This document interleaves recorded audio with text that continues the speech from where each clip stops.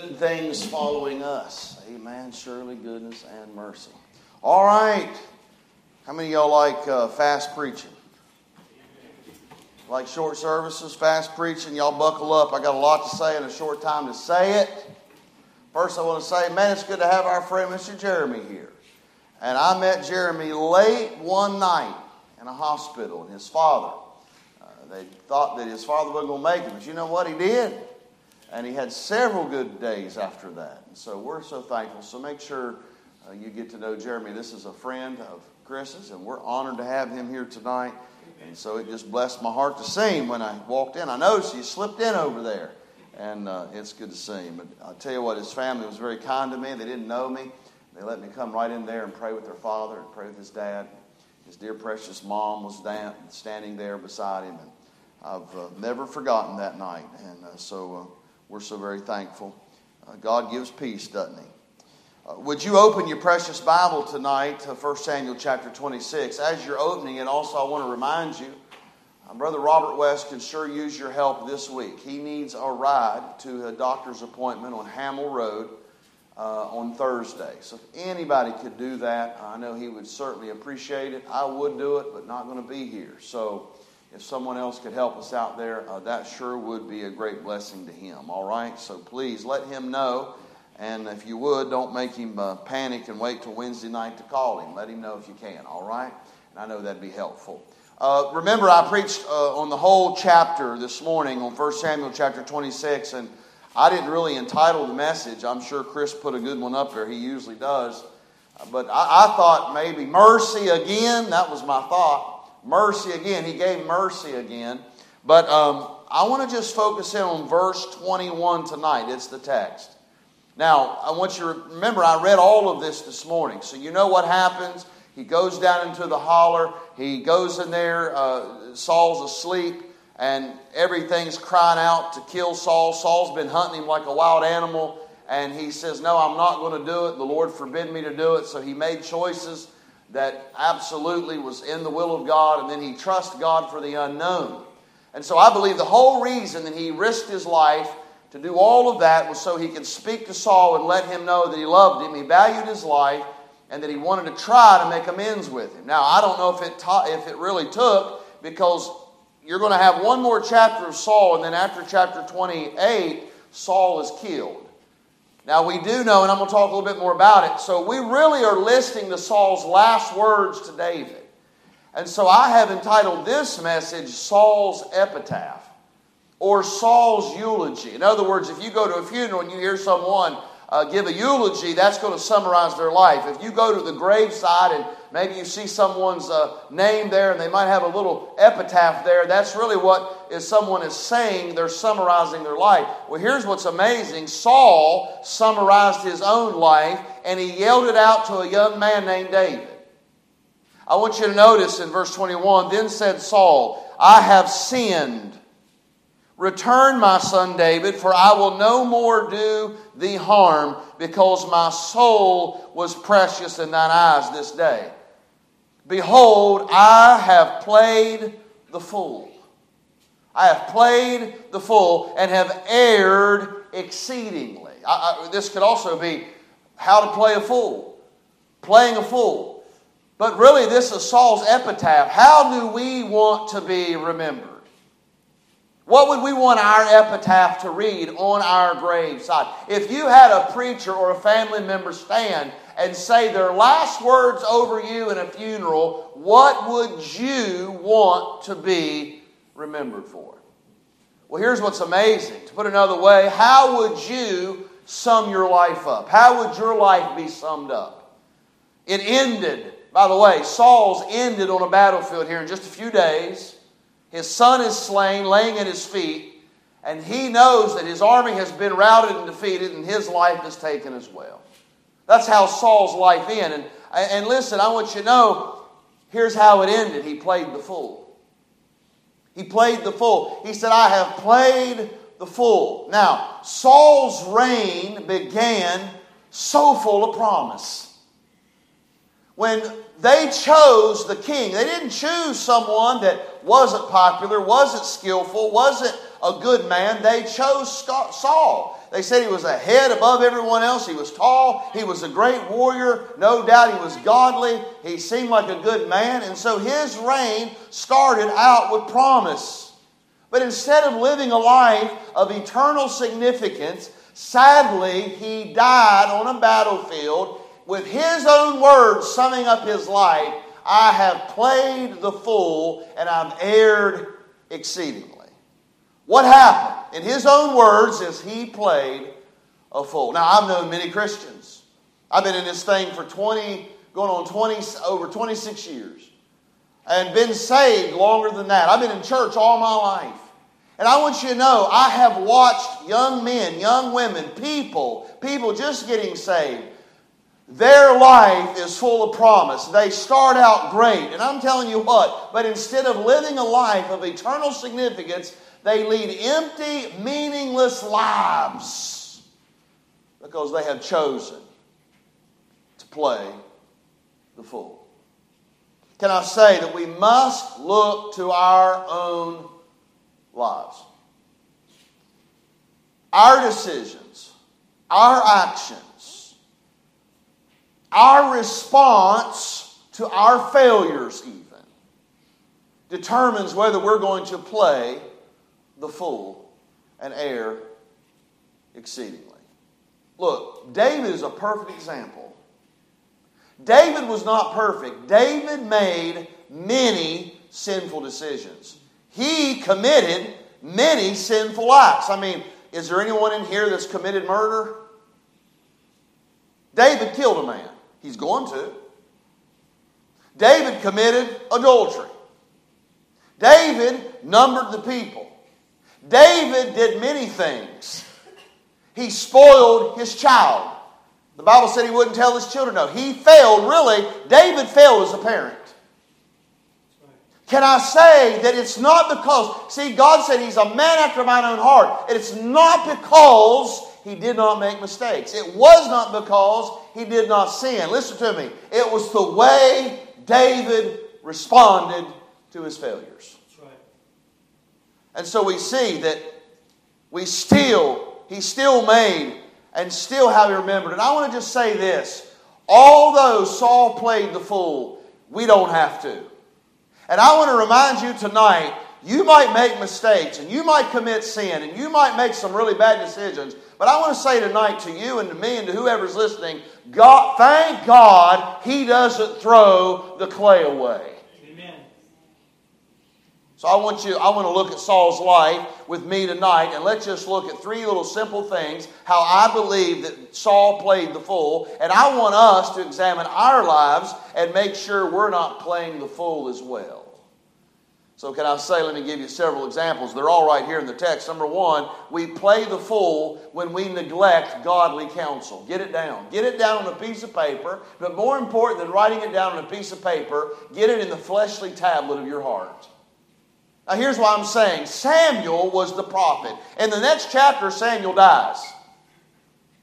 But Samuel was the man of God. Samuel was the one that went and anointed David. Samuel was the one that gave all of the instruction to King Saul. He was available. But I want you to notice Saul, the king of Israel, Samuel was available at any time to give wisdom and counsel to Saul. But instead of seeking that godly counsel from Samuel, it seemed like he went everywhere else. Yet Samuel was available. Can I say that if you read these chapters in 1 Samuel that contain Saul's life, you get the idea that he's trying to avoid Samuel. Now, this makes sense to me. Now, can I be a little personal with you and maybe be a little funny, because it's got to be funny a little bit. I realize that I'm not always sought for. There's been many times in my life that I think, well, maybe so-and-so is avoiding me. Well, there's no think to it. And why would someone avoid me? I'm going to tell you why. The same reason Saul avoided Samuel. He already knew what Samuel was going to tell him. And he didn't want to hear it. Can I give you a little funny illustration? I heard of a man one time having physical problems. And so he went to the doc, and the doc just said, hey, listen, I want to tell you something. You need to quit eating all of those fatty foods. You need to quit eating carbs. You need to quit eating all of those sugar. Your sugar is way out of whack. You're in trouble. You're going to become a diabetic. And I'm telling you right now, you need to quit all that. I'm the doctor, and I'm telling you that's what you need to do. So he told his friend all of this, and the friend looked at him and said, well, what are you going to do? He says, well, I'm going to go find me another doctor. Isn't that just like us? Why would he want to go find another? He said, I think I'll have a second opinion. Why? Just like this person in this illustration, we avoid those that we know are going to tell us what we don't want to hear. It's going to tell us something that we don't want to hear. We don't want to be around those who are going to call out our actions and say, you're wrong. But by the way, if someone does you that way, it should be out of love.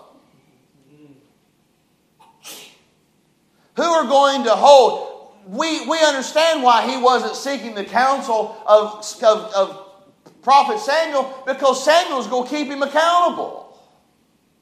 Can I say, for his actions? By the way, he did. We're going to look at those in a minute. But can I just say, you want to play the fool? It's this simple. Every young person here, listen to me. You want to play a fool? Then you neglect godly counsel. You neglect it. You'll be a fool. You're playing the fool. The Bible tells us that in the counsel, in the multitude of counsel, is wisdom. So can I say, just like this person that didn't want to hear what that doctor said, I'm going to go find somebody else. Well, we need to hear what we need to hear. We need to hear the truth. Amen. He played the fool. Who's going to challenge us to lead godly lives? I mean, I wonder, who in your life challenges you to lead a godly life? I want you to think about that. Can I read Psalm 1 to you real quick? I found out something as I was studying this passage. I want to just read the first verse in Psalm 1. Notice what the Bible says. Blessed is the man that walketh not in the counsel of the ungodly. The counsel of the ungodly. The Bible says, blessed is the man that walketh not in the counsel of the ungodly. Do you know that there's counsel out there that is ungodly? And the Bible says, blessed is the man that walketh not. What does the word blessed mean? Happy. And then we wonder why so many of us, so many Christians, so many people in this world are not happy, because they are listening and following ungodly counsel. So they're certainly not blessed. See, when we take the counsel of the ungodly right there in this verse, we're neglecting the fear of worship of God. We're violating His commandments. Look, sinful, contrary to the divine commands of God. We're polluted by wickedness. All of that is found right there in Psalm 1 just by listening to the counsel of the ungodly. Can I ask y'all a question? The closest people in your life, being around them, do they make you want to be closer to Jesus? It's a good question. That's a good question.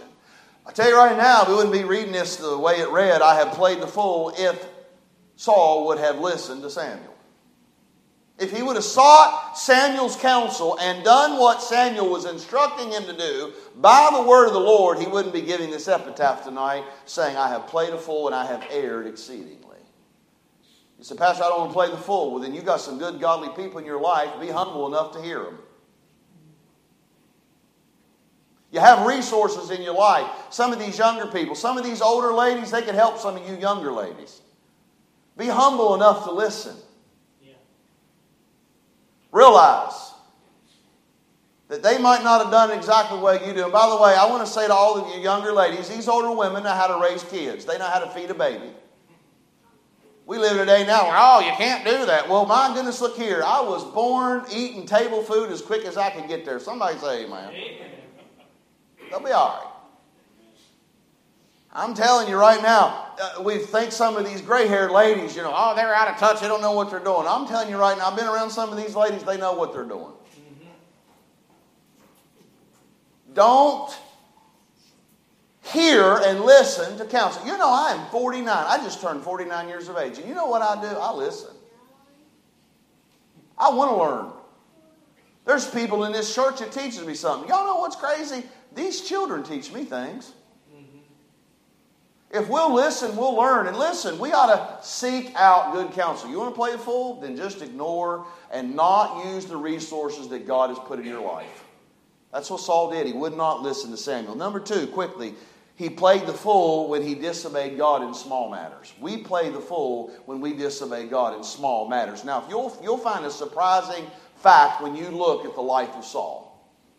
One thing is I've studied this, and by the way, I had to get off of looking at David for this message. I had to look at Saul, and I went back all the way through the chapters. Chapter 13, chapter 15, chapter 17. I've looked and read everything about Saul, and here's what's amazing to me. You'll find a surprising fact when you look at the life of Saul that his disobedience started out small and progressively got worse. He started disobeying the small things. And guess what? There is no small things because small things lead to big things. You'll find, let's just point in case, chapter 13, what happened? That's when his kingdom of his kingship was already taken from him. What did he do, Pastor? 2 things. Small. He went to war without asking God about it first. And then, because his army was dissenting from him, and they were rebelling against him and wouldn't fight, he went out, gathered them up, and then he did a sacrifice that he should have never have done, because the law of God said if you're not a Levite, do not do that. And he did it without Samuel present. And when Samuel showed up, he told Saul, the God that you've defied today has taken your kingdom from you. Now here's what's amazing. That was just one little rule. That was just one little thing that Saul just disobeyed. And I guarantee you, he was just like most people I talk to today. Oh, Pastor, that ain't that big of a deal. God ain't going to mind if we don't do it quite like that. No, He minds. It cost him the kingdom. He disobeyed in the little thing.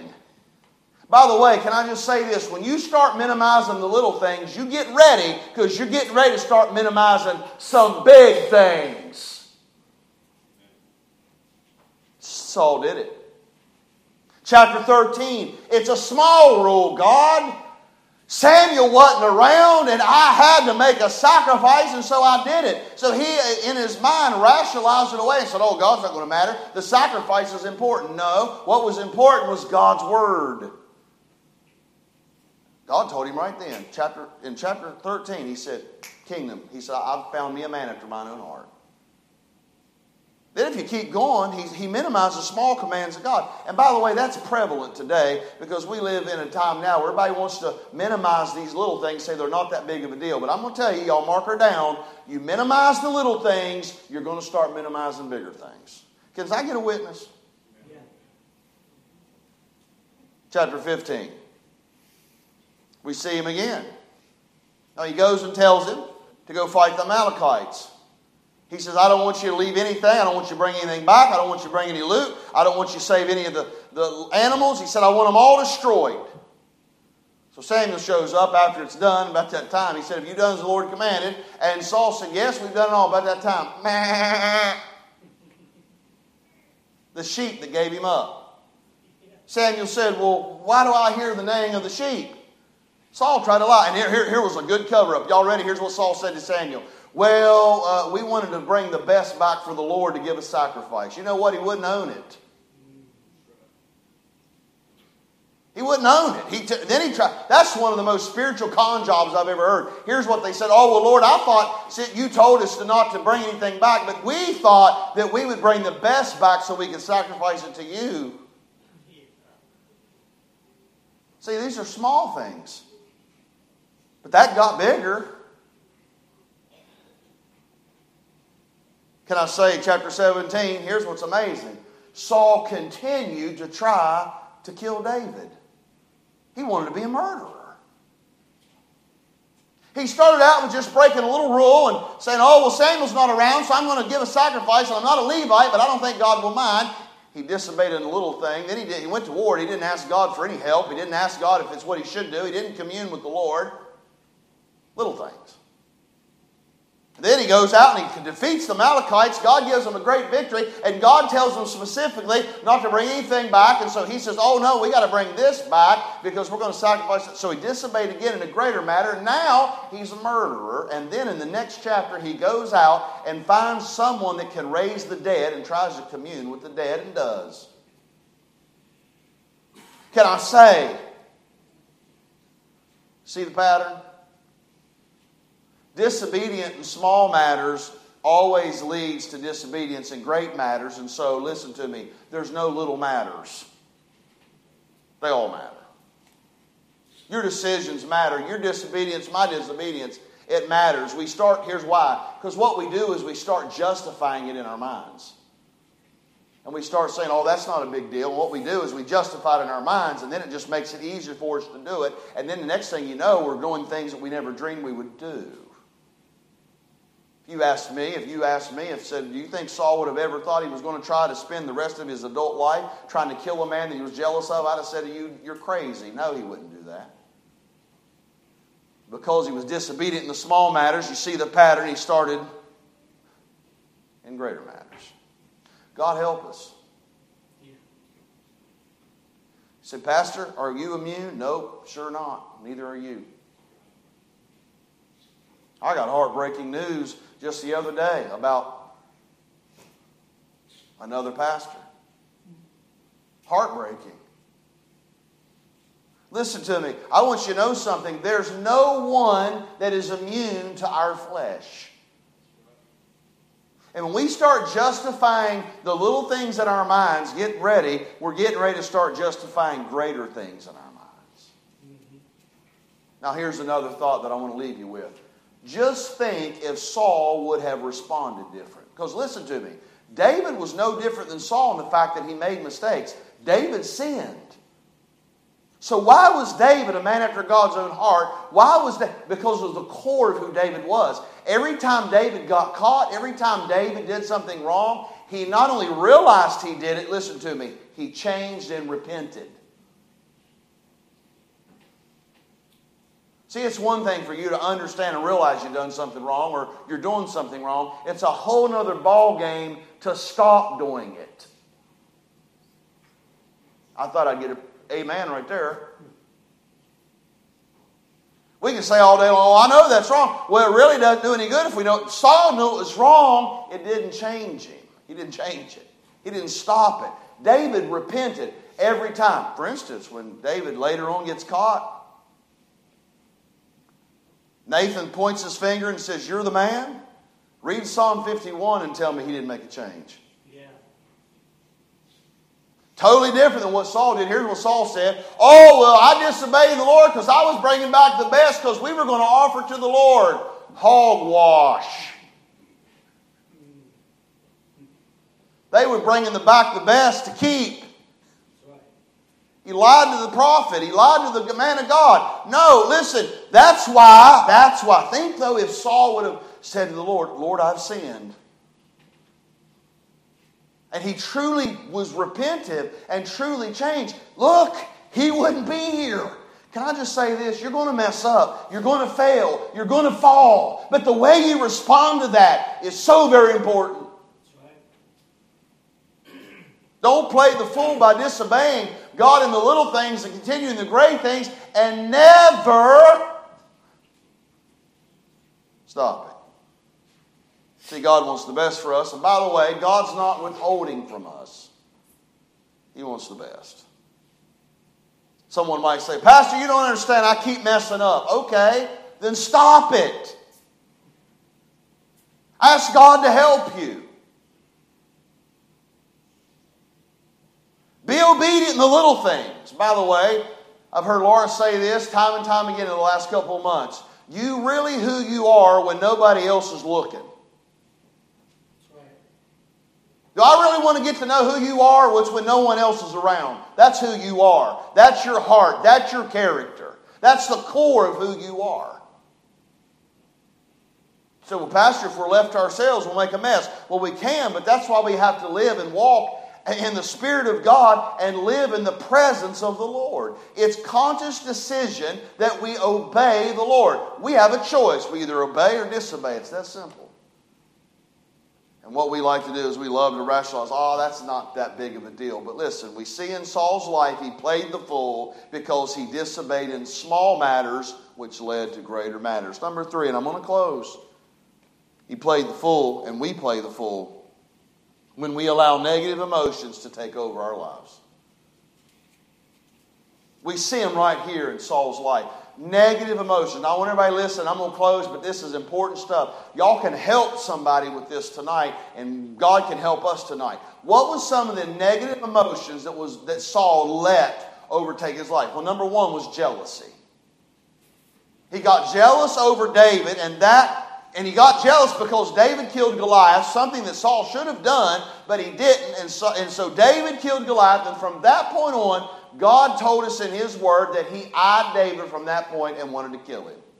He heard the songs, so he allowed jealousy. And by the way, look at me here. There's not one person in this building tonight that's not exempt from getting jealousy and letting it eat you up. And I'm going to tell you something right now. When you start letting that emotion ruin and run your life, it will run and rule your life. It will ruin your life. Then that jealousy, not only did he let jealousy, then the Bible used the word anger. Saul became so angry, the Bible says that he was with anger. He burned with anger. You know, there are some people, they are so angry all the time. They're just burning up with it.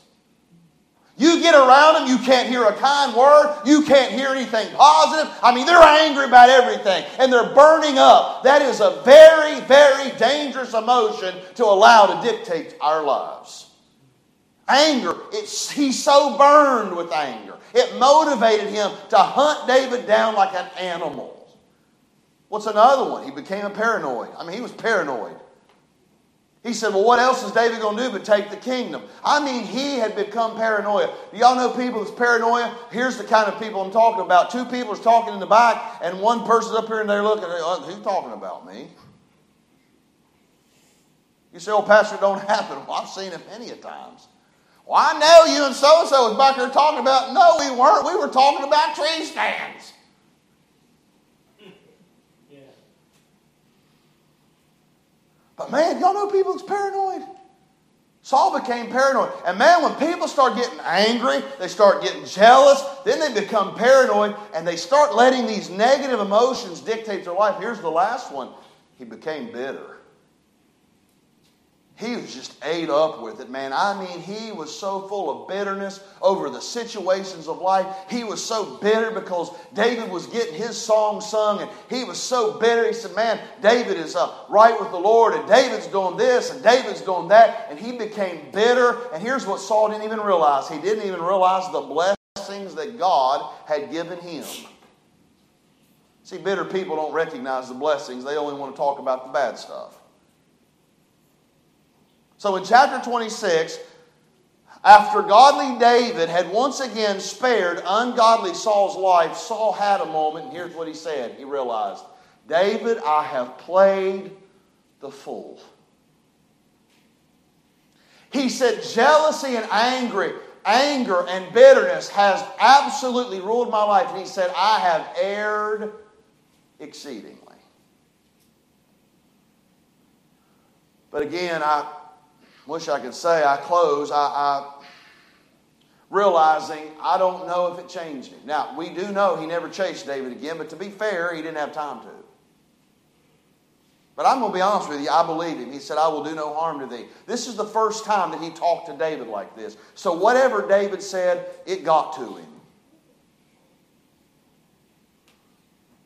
But I know one thing didn't change. The very next chapter, he goes to Endor.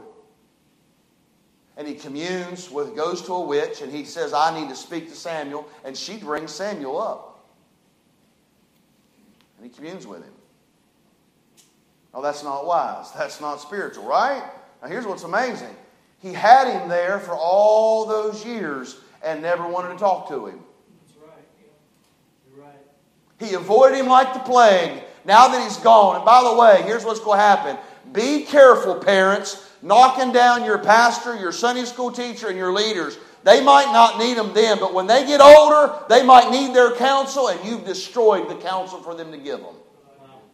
They might not need them now, but somewhere down the road there might be a need. And you better be very, very careful how you talk about authority in your children's life. See, Samuel he didn't need Samuel when he really needed. He went to him after, and he had him there all along. Let me just say this. This last one is a killer. I know many of Christians that have played the fool, and they are playing the fool because of this last one will get you. Allowing your mind to run rampant with negative thoughts. It will destroy you. I know people right now that it is destroying their life because they will not take every thought into captivity. And here's what they tell me. Well, I just can't help it. Yes, you can. You say, well, Pastor, can I do it just because you say I can? No. I have Bible for it. You say, well, I can't just quit thinking about that. Yes, you can.